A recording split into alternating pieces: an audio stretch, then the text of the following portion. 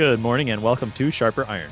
Spend the next hour with us studying the living and active Word of God, His two-edged sword of law and gospel, recorded for you in Holy Scripture, all about Jesus Christ, crucified, risen, and ascended for you. Thanks for tuning in this morning here on Worldwide KFUO, Christ for you, anytime, anywhere. I'm your host, Pastor Timothy Apple of Grace Lutheran Church in Smithville, Texas. Sharper Iron is underwritten by the Lutheran Church Extension Fund, where your investments help support the work of the Lutheran Church Missouri Synod. Visit lcef.org for more information. On this Thursday, April 2nd, we're studying Matthew chapter 26, verses 57 through 68. Jesus' disciples have all fled, just as he said they would. But what about Jesus? How will he fare in his trial? As the scribes and elders literally put Jesus on trial in today's text, we will see that our Lord stands resolute where all others fail, and he does that to save sinners. To help us sharpen our faith in Christ as we study God's Word today, we have with us Pastor Sean Smith. Pastor Smith serves the dual parish of St. Paul Lutheran Church in Wine Hill, Illinois, and Emmanuel Lutheran Church in West Point, Illinois. He's also the host of Concord Matters here on Worldwide KFUO. You can listen to him and his guest confessors every Tuesday afternoon at 2 p.m. Central. Pastor Smith, welcome back to Sharper Iron. It's a great pleasure to be here with you studying God's Word. As we get started this morning, Pastor Smith, give us some context in Matthew 26. What do we need to know going into today's text? Okay, so today's text, Matthew 26, 57 through 68, I think it's helpful for us to back up a few verses to 26, verse 54, where we see Jesus saying, "But how then should the Scriptures be fulfilled that it must be so?" That comes in the context of Jesus getting arrested in the garden as he's going to be led then for this trial that's taking place before the chief priest in our text today. But the key phrase in there that Jesus says, the Scriptures be fulfilled, that appears in Matthew's Gospel 9 times. And this is a particular characteristic of Matthew's Gospel. He brings this up several times, those 9 times, referencing the Scriptures, what we would know as the Old Testament. But for Matthew, who is writing his Gospel and the New Testament is being formed in his real time, the reference to the Scriptures then would be what we know as the Old Testament. So 9 times he references that the Scriptures are to be fulfilled, but then there's around 40 formal quotes from the Old Testament Scriptures in Matthew's Gospel and over 100 allusions to it, and probably even more than that. I mean, it's probably just kind of working behind the scenes of all of it here, as Matthew is making the point that this Jesus is fulfilling the Old Testament Scriptures. He is the promised Messiah.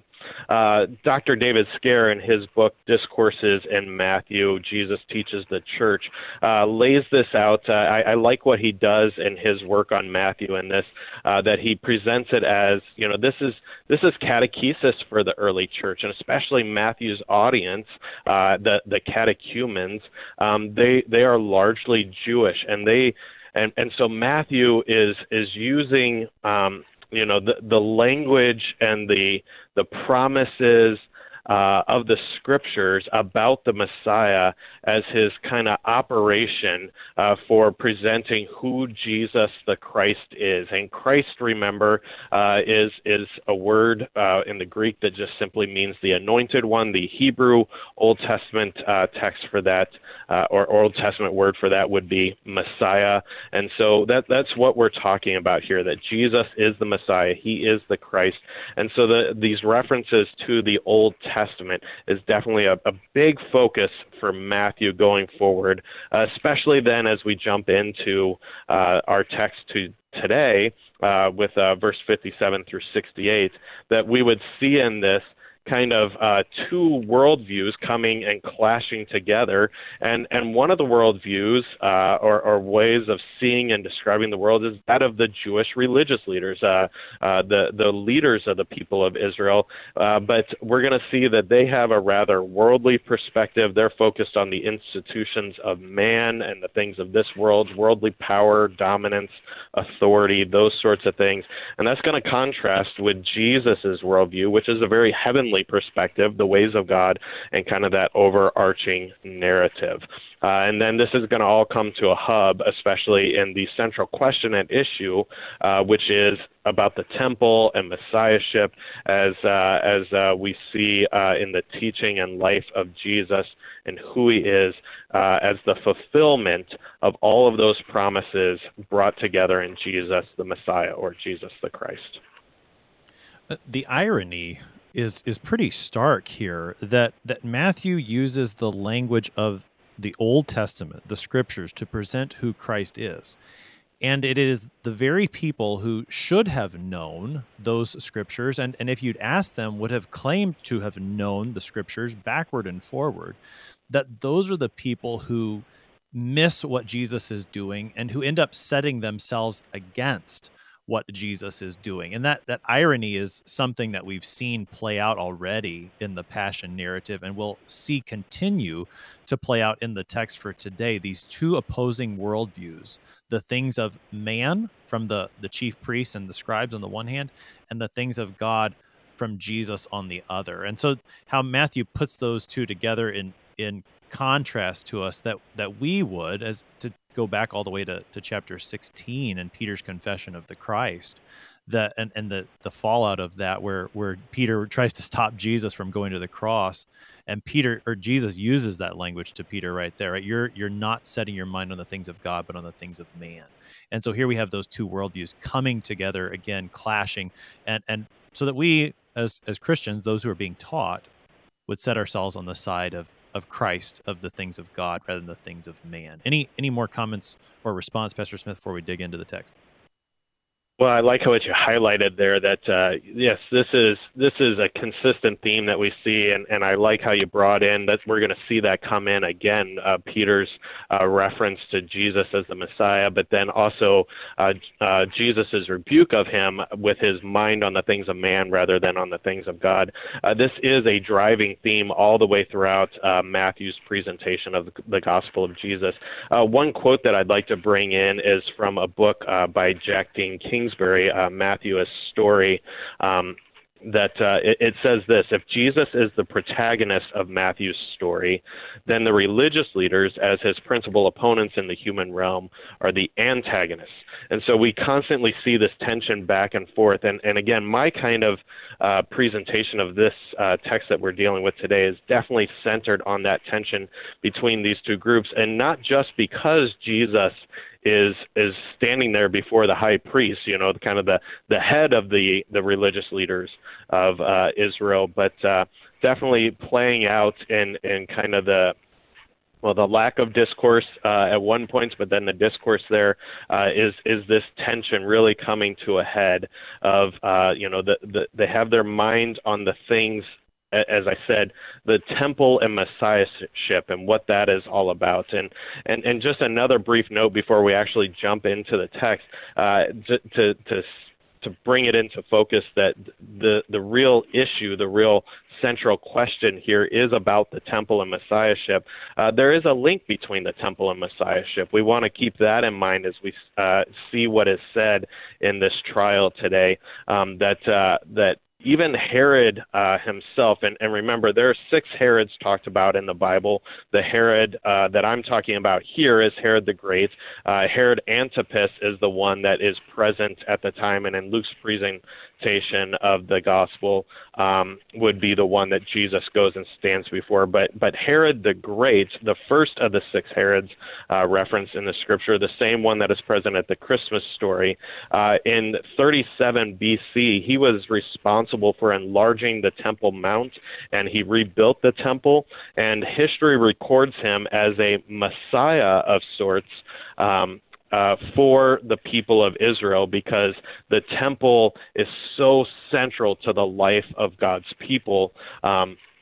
And what they fail to see is what God is doing in and through Jesus as the Messiah, and this link with the temple. And so we're going to want that in the back of our minds as well as we jump in then with verse 57 and moving forward.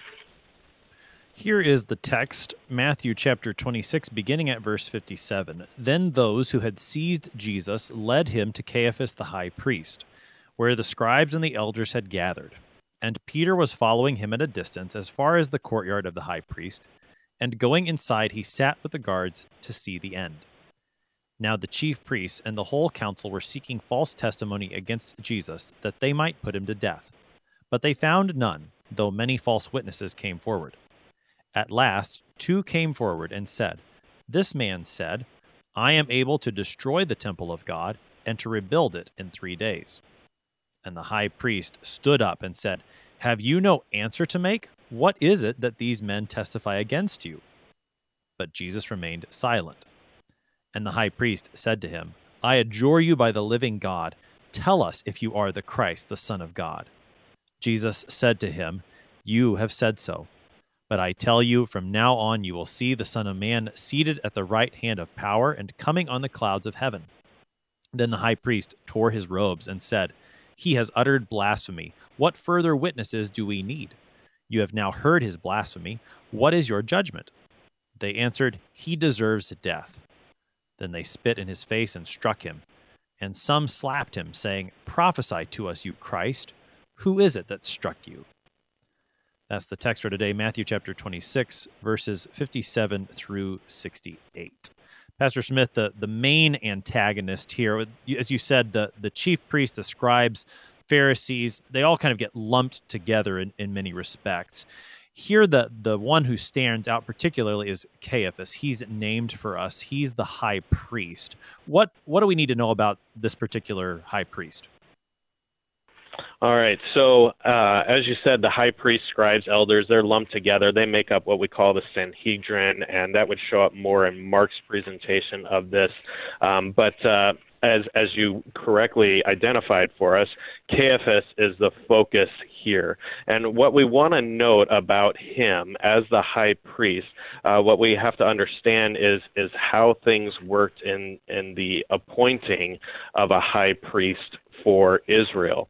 And so as high priest, he is responsible for the temple, which again is the center of everything for Judaism.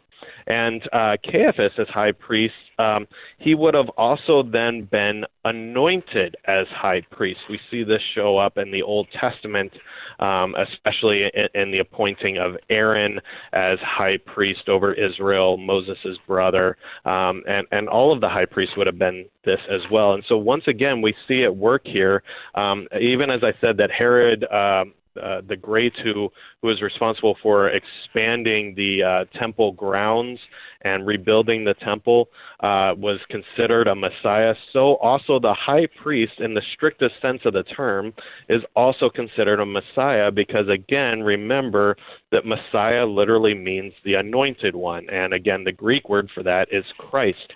Well, of course, that's who Jesus is. Jesus is the Christ. He's being presented as the Messiah, the anointed of God, and that's going to continue to be a driving theme. And so Caiaphas here as priest, he was appointed to be responsible for the temple, and he was anointed to do so. So perhaps we're being led by Matthew here to consider the question, who really is the priest here, or who, as you said, the priest having been anointed for his task, who is the one who's truly been anointed by God? Is it Caiaphas, or is it Jesus? And I think it's, and I'm not sure, you could tell me what you think of this, Pastor Smith. Matthew names Caiaphas in verse 57, but from there on out, at least in our text today, he doesn't use the name, but he uses the title. He keeps saying the high priest said this, or the high priest did this. Seeming, I mean, at least the way that I would see that is that he's emphasizing, here's what this man who claims to be high priest or who thinks he's the high priest is acting, but he's not really. Instead, the true priest, he's the one who's being put on trial and being falsely convicted. Absolutely. I think that this connects in exactly with what the whole book of Hebrews is about, that we would see that ultimately Jesus is our great high priest, the once and final high priest. But you see that also in the presentation of Matthew's gospel. It's very evident that we should be identifying very clearly with Jesus. And I like what you brought up there, that, I hadn't even really caught that myself, that, he names them at first, but then just kind of references his office. And this is part and parcel to what had happened from, the end of the Old Testament to the intertestamental period, that time in between the testaments, and then certainly as Jesus comes in, that, the offices established by God for the leading of God's people had been crumbling and becoming unfaithful, and just really needed to be done away with, even more so for the matters of our salvation, that they go away and fade away, and that we would then see and identify with Jesus as the true high priest. And this is certainly the focus that Matthew is driving us towards. And you see this right from the beginning of Matthew's gospel, because he begins his gospel with these words: the book of the genealogy of Jesus Christ, the son of David, the son of Abraham. That's 1 verse 1 at the beginning of Matthew. This is a clear presentation of Jesus as Israel's Messiah, because we know that the promise was given to Abraham, that the Messiah would come from his line, the great nation that God had come would be building out of Abraham's line. And then, of course, in there also David, that it would be of the house and lineage of David, which, of course, we get in Luke's gospel. But we know that when we're familiar with our Old Testament, that the Messiah language is definitely connected to David and Abraham. And so there's a clear presentation of Jesus as Messiah. Then it goes on in Matthew 1, verse 18, says, now the birth of Jesus Christ took place in this way. Christ is the Greek equivalent, again, of that Hebrew word Messiah, again, literally meaning the anointed one. Matthew is presenting Jesus as the promised Messiah, who would also be the great high priest. And then Matthew continues on, Matthew 1:22, all this took place to fulfill what the Lord had spoken by the prophet. And then he quotes in 1:23, Isaiah 7:14, behold, the virgin shall conceive and bear a son, and they shall call his name Emmanuel, which means God with us. And of course, in the Old Testament, God is with his people. He dwells in the midst of them in the temple. John 2, verse 21, Jesus says, when he's talking about the destruction of the temple, and this will come up again a little bit later, that he was really talking about the temple of his body.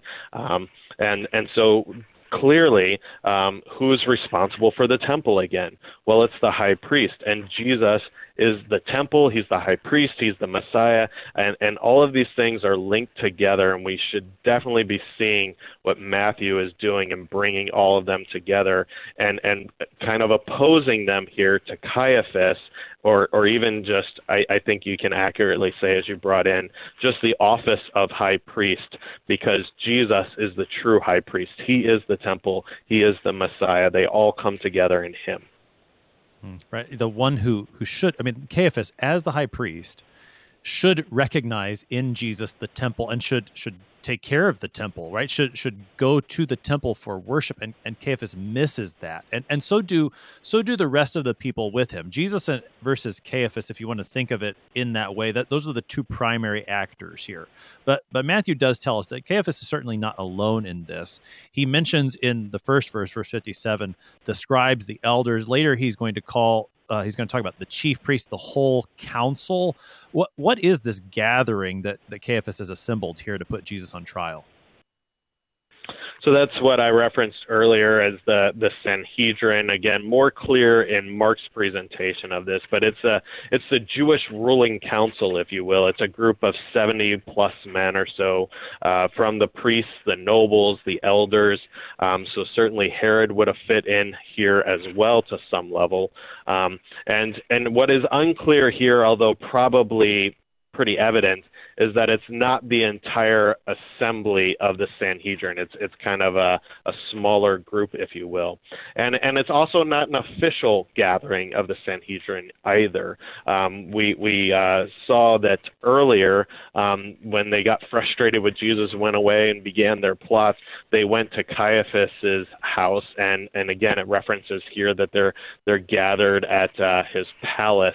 And so this is not the official place that they gather together for, but they are the religious leaders. They're responsible for the temple. They're also responsible for the teaching and sort of the uprisings that come out and so forth like that. And so they do have both a religious and a civil function for the nation of Israel as well.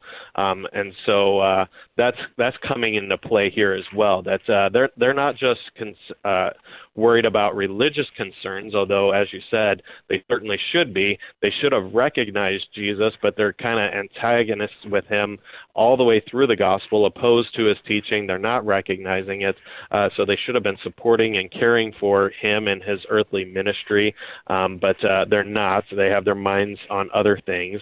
But then also, it's not just that religious component, but it's the civil component. And what you have going on in Jerusalem at this time is a great feast. They don't want any distractions from that. They know that Rome gets really testy when the Jews get out of hand at this time and are all packed in, and so there's extra guards around from the Romans and things like that. So they're trying to deal with this Jesus issue, and he's been a problem all week during Holy Week. I mean, he's driven out money changers in the temple, and they've had lots of confrontations with him at the temple and not seen what's truly going on in Jesus' earthly ministry there. And so they're also performing the civil role of trying to deal with the Jesus problem, lest there be an uprising at this time and create problems for them as Jews with their overlords, the Roman Empire. Now, this text today primarily centers on this matter of the trial, which is both religious and civil in nature. But Matthew makes mention of Peter here in passing. He's going to come to Peter's denial after our text. We'll look at that tomorrow on our show. But he mentions him here in verse 58. What do we need to know about Peter just from this text, Pastor Smith? Yeah, I like that connection. It connects the text that is to come that you'll handle tomorrow really well with this text.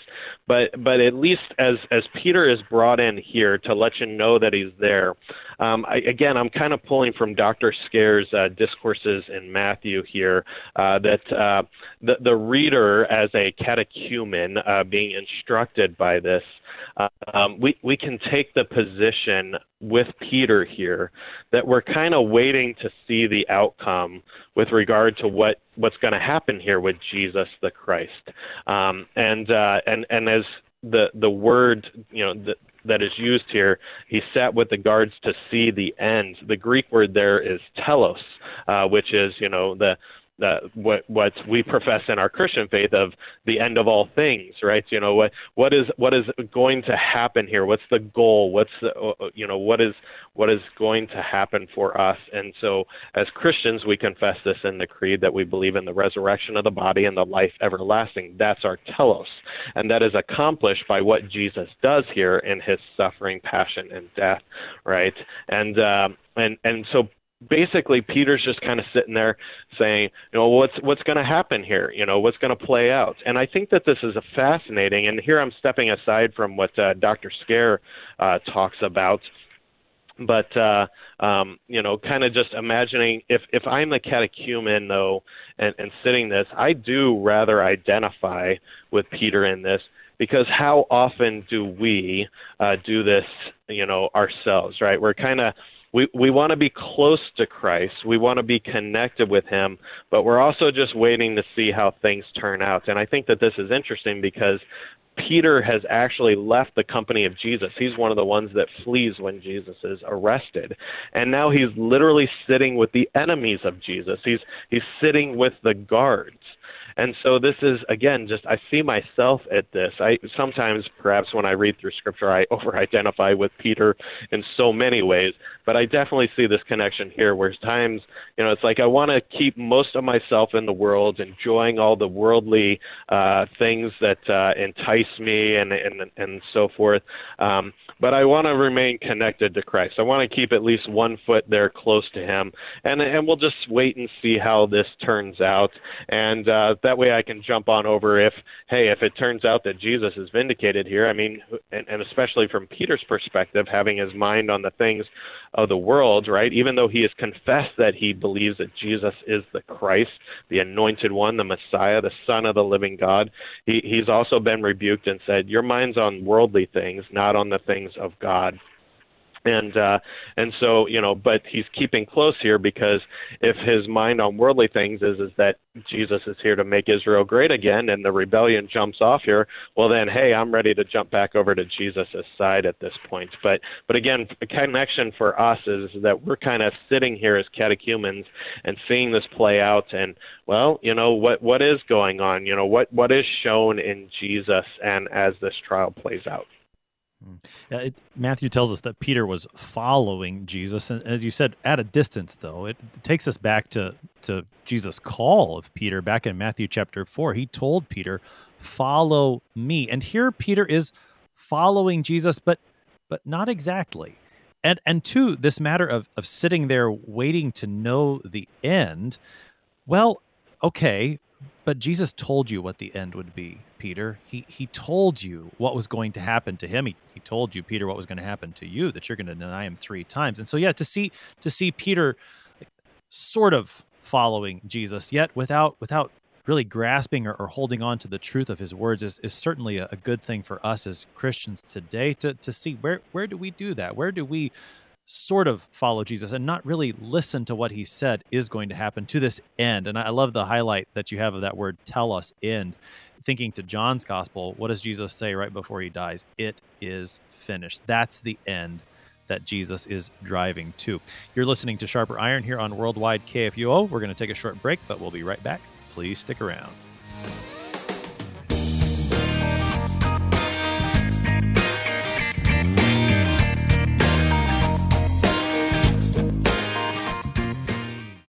Since 1978, Lutheran Church Extension Fund has had the humble privilege of supporting Lutheran Church Missouri Synod ministries and her workers. Thanks to faithful investors, LCEF has provided thousands of church workers, congregations, schools, and organizations with the low-cost loans and resources they need to reach more people with the saving name of Christ. To learn more, visit lcef.org or call 800-843-5233, 800-843-5233. Welcome back to Sharper Iron. On this Thursday, April 2nd, we're studying Matthew chapter 26, verses 57 through 68, with Pastor Sean Smith of St. Paul Lutheran Church in Wine Hill, Illinois, and Emmanuel Lutheran Church in West Point, Illinois, also the host of Concord Matters here on Worldwide KFUO.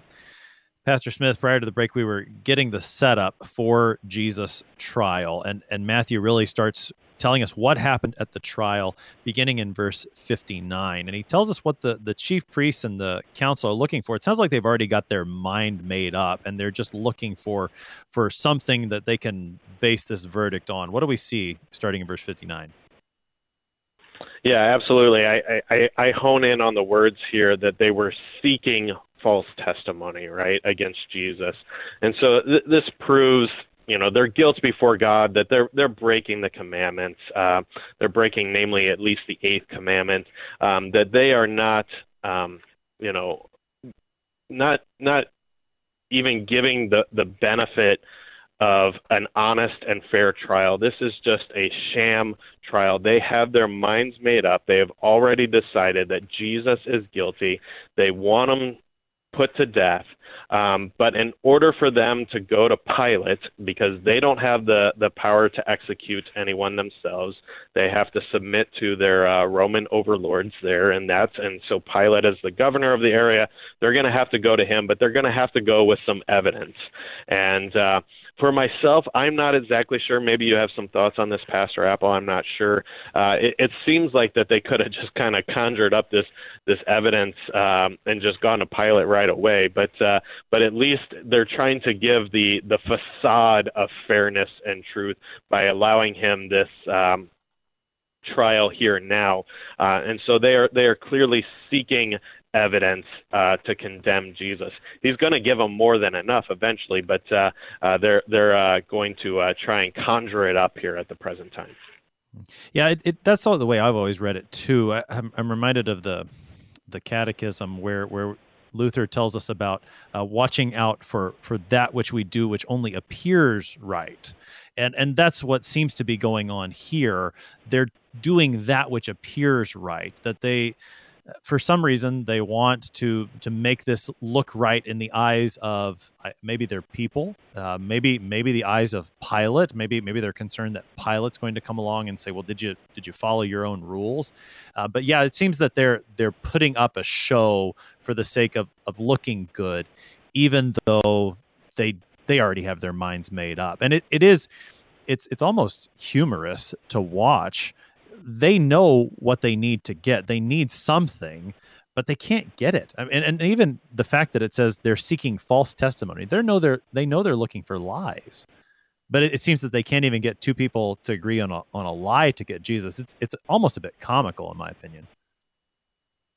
Absolutely, which I think drives us into the next verse then as well, that it says, but they found none, though many false witnesses came forward. It's interesting that even as they're looking for, and they get several to come forward, it's obvious enough in these false witnesses that they can't even put them, quote unquote, on the stand, as it were. There are lots of people, maybe if we translate this into our modern culture, there's lots of people on social media putting things out there, but none of it is good enough for evidence, right? There's no one who's worthy enough to be called to the stand to provide actual evidence that they can go to Pilate with, seeking this conviction that would lead to the execution of death.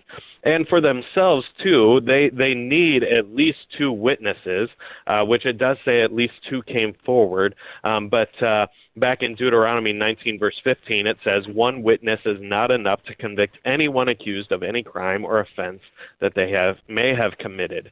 A matter must be established by the testimony of two or three witnesses.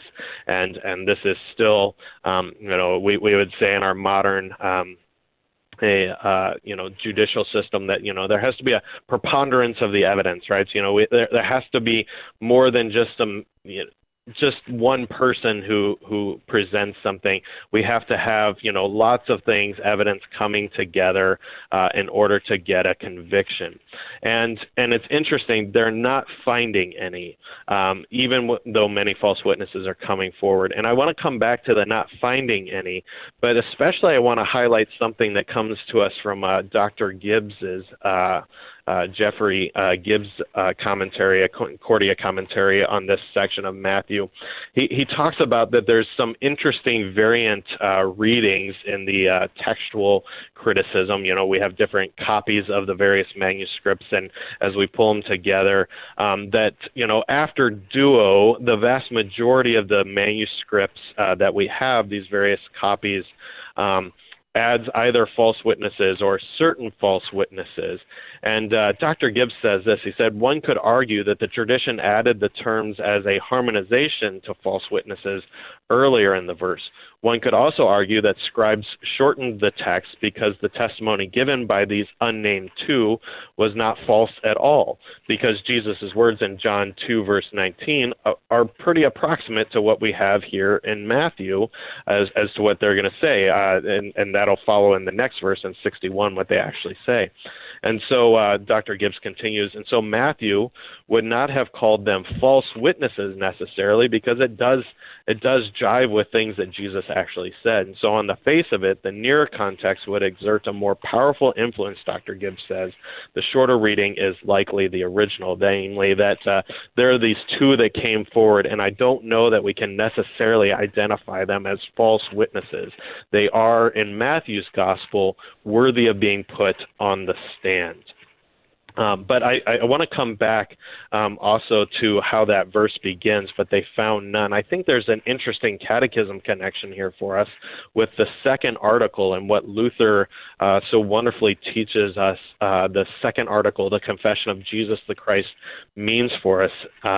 He teaches us that this means that Jesus Christ has redeemed me with his holy, precious blood and with his innocent suffering and death, that I may be his own and live under him in his kingdom. Again, kind of drawing together what I've been presenting from the beginning is that you have the clash of the two worldviews here, the ways and things of God, that's his kingdom, and how he wants his people to live in it.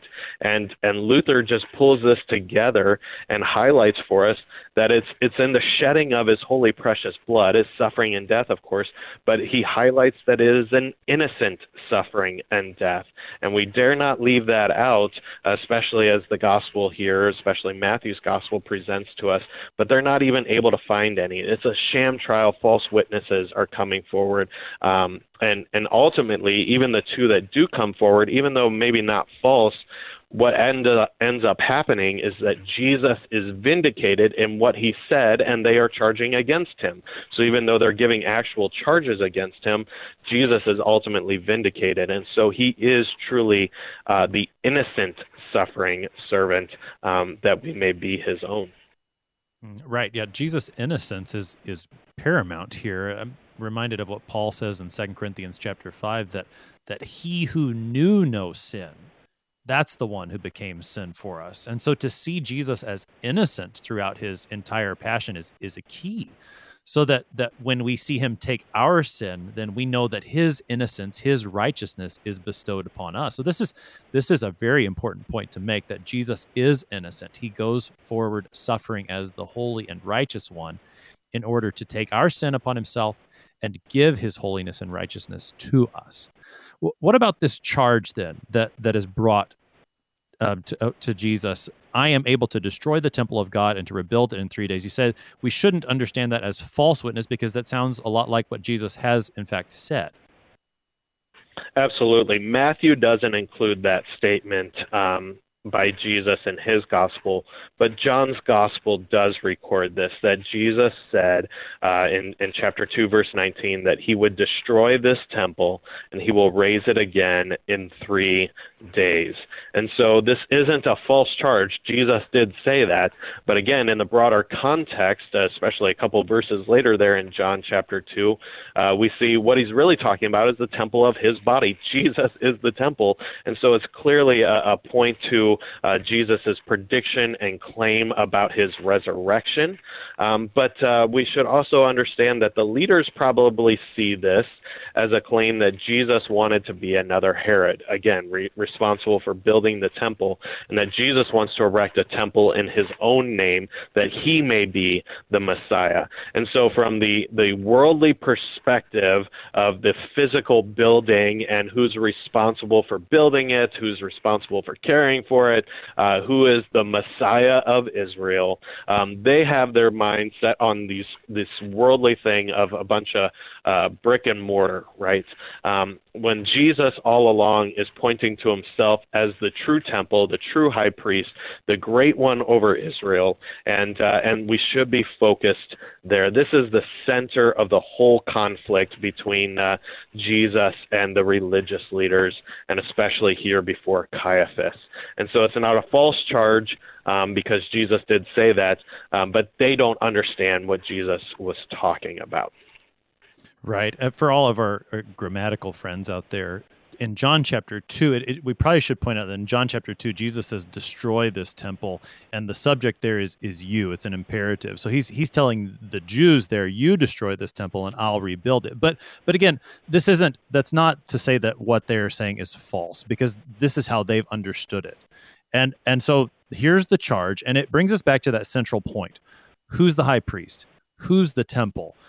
Where is the worship of God taking place? What does all this center on? And the chief priests, the Sanhedrin, they are thinking in terms of worldly things. Jesus has himself in mind. So now the charge has been put forward. The high priest puts it before Jesus, but Jesus doesn't say anything. What's going on there? Well, here Jesus is reflecting once again that the scriptures may be fulfilled. He's reflecting the suffering servant Messiah that is presented in Isaiah chapter 53, specifically verse 7, where it says, he was oppressed and afflicted, yet he did not open his mouth. He was led like a lamb to the slaughter, and as sheep before its shearers is silent, so he did not open his mouth. Again, this all comes together in the titles of Jesus as Messiah, Son of God. They are referring to him as this one who has come to save Israel, and he remains silent, fulfilling that prophecy. We get a lot of titles that all come together there in verses 63 and 64. In verse 63, the high priest, having heard Jesus silence, says, "No, I adjure you by the living God." He says, "Tell us if you're the Christ." There's one title. The Son of God, there's another title. Jesus, in his answer, is going to say, "You said that," and then he's going to bring up the title, the Son of Man, which is a title that we've seen throughout Matthew's gospel. Help us to sort out these various titles and their significance all together here. Absolutely. So the titles, Messiah, Christ, again, anointed one, the Son of God, they refer to a kingly identity. It's important to note here that a lot of times more contemporary readers of the gospel, in our own times as well, of course, we're prone to hear Son of God as a divine title, but to first century Jews, it is a messianic one. It's the one pointing to the promised one who would come to save his people. And remember that there have been various messiahs. Of course, there's been various false messiahs, but there have been various messiahs of Israel that have saved them. I mean, just going back to the Old Testament, an obvious one is, of course, Moses, who God worked through to lead his people out of slavery. David has been a messiah of sorts for Israel, especially in the expanding of the kingdom. But then also just this Son of God also refers to Israel in general. They are God's chosen ones, a people who are set apart. They are anointed as his people. And so this isn't necessarily a reference to the divine titles we might think of. That's more the Son of Man that connects in with the prophecy of Daniel, specifically Daniel 7:13 through 14, where Daniel pictures a Son of Man figure entering the heavenly court and being vindicated and glorified, and that's the one who is the ultimate divine Savior, divine Messiah, if you will.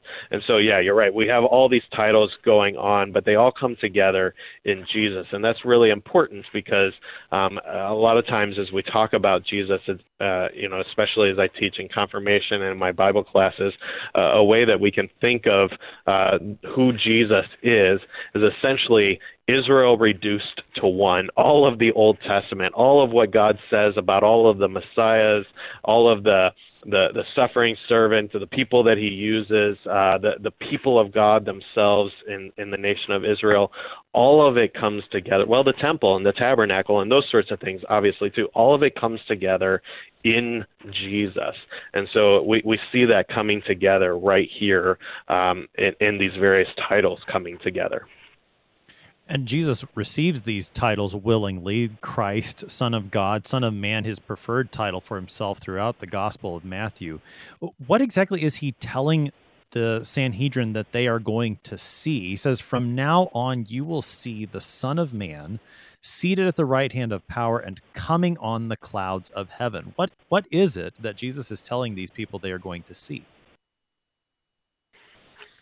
Well, he's saying that he's going to it's this reference to Daniel 7 again, that this power and authority of the one who goes into the heavenly throne room, right? That he is the one who actually has this authority as the divine Son of God. Right. So maybe, and I should have been a bit more specific with my question then. When I hear that, and I think when many people hear that today, the Son of Man seated at the right hand of power and coming on the clouds of heaven, that sounds a lot like last day, end of all things language. Is Jesus talking about them seeing the last day, or is he talking about something else? That's maybe, does that help where I'm trying to get you?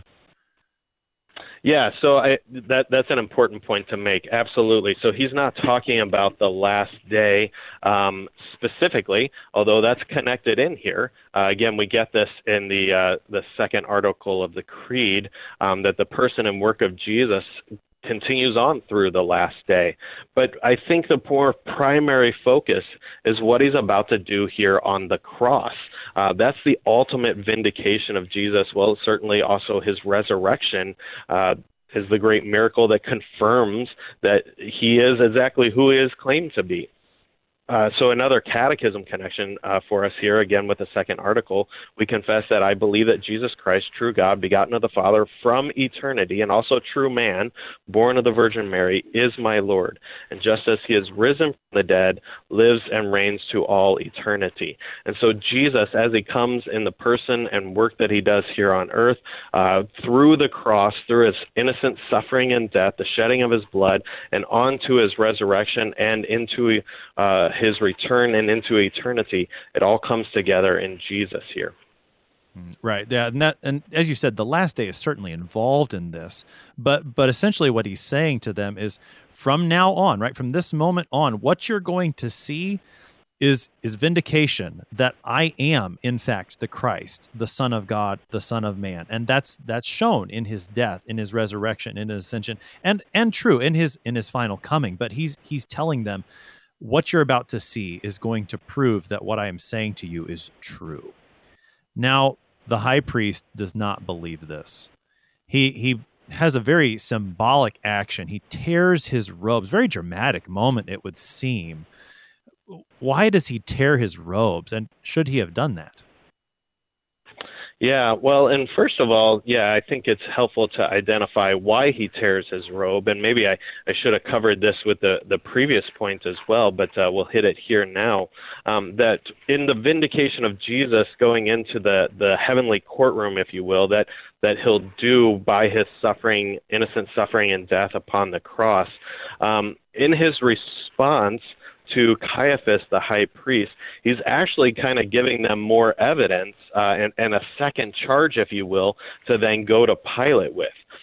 So I'm pulling this from Darrell Bock in his commentary, as it's called Blasphemy and Exaltation in Judaism. He says this. That this was an attack on the Jewish leadership and would have counted as a charge of blasphemy too. He says Jesus attacked the leadership by implicitly claiming to be their future judge.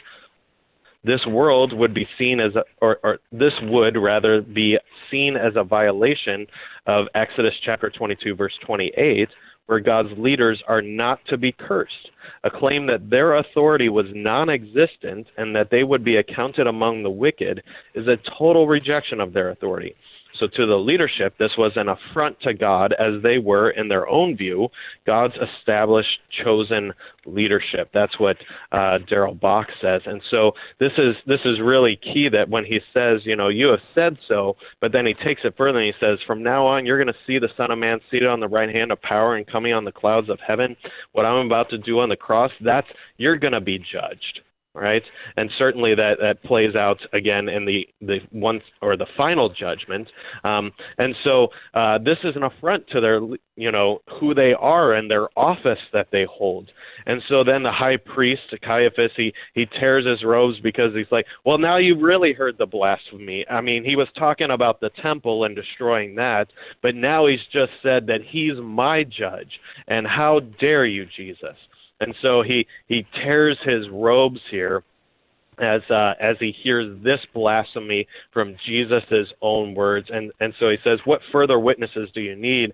Sometimes I think we miss that without understanding that key text from Exodus 22 of how Jesus has just uttered his own words of blasphemy right in front of them. Sometimes I think we're still thinking about the false witnesses when we hear this text read or when we read it. But really, the high priest is responding to those words that Jesus just basically told him, I am your judge. I am over you. And that's an affront to them and their office as they see it, divinely instituted from God. So in their eyes, Jesus has convicted himself. They've got everything they need now for their own vindication and also now to take it to Pilate. And yet in reality, by tearing his robes, the high priest is the one who's convicted himself. This was something that the Old Testament said no to. Absolutely. So this is the Old Testament in Leviticus 10 and also 21, the high priest was expressly forbidden. Leviticus, again, remember, I should say, that they're known for the law, the Levitical laws, what guides the conduct of the priests, especially the high priest. And so Leviticus 10 and 21, the high priest was expressly forbidden to rend his clothes, to tear his clothes. And also God warns against this sort of hypocrisy in Joel chapter 2, verse 13, when he says, don't tear your clothing in grief, but tear your hearts instead. Return, another word that we would translate that as is repent to the Lord your God, for he is merciful and compassionate, slow to get angry, and filled with unfailing love. He is eager to relent and not punish. So the response that Caiaphas should have had here is that he should have repented. And we see this play out all the time, especially in Jesus' earthly ministry, right? There's really two responses to Jesus. There are those who get angry at his words, and there are those who turn in repentance and receive forgiveness.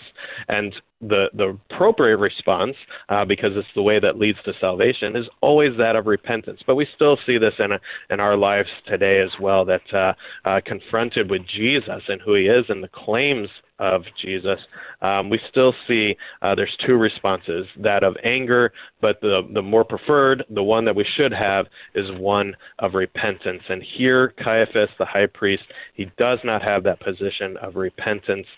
He instead tears his clothes, breaking the Levitical laws himself. And so he's worried and upset about the blasphemy that Jesus has uttered, but he fails to see his own sin and repent also. And the anger only flows forth from there. It gets really ugly really quickly. Verses 67 and 68 are the conclusion for our text. Pastor Smith, we've got about 2 minutes here on the morning. Give us your thoughts on those concluding verses and wrap the morning up for us.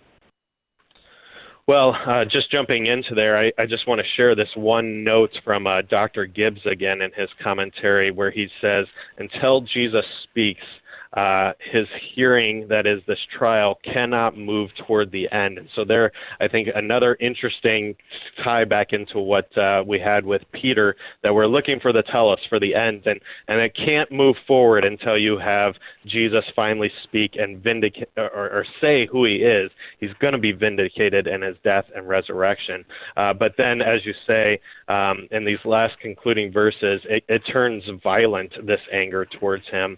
And this is an interesting irony, that the Messiah, whose prophetic abilities that they are mocking here, was in fact predicted as the very rejection and condemnation that he is undergoing. Again, we see the connection back to Isaiah, especially as that suffering servant. And so it's an interesting irony going on here and what they're doing to him. They're helping him fulfill what the scriptures have spoken.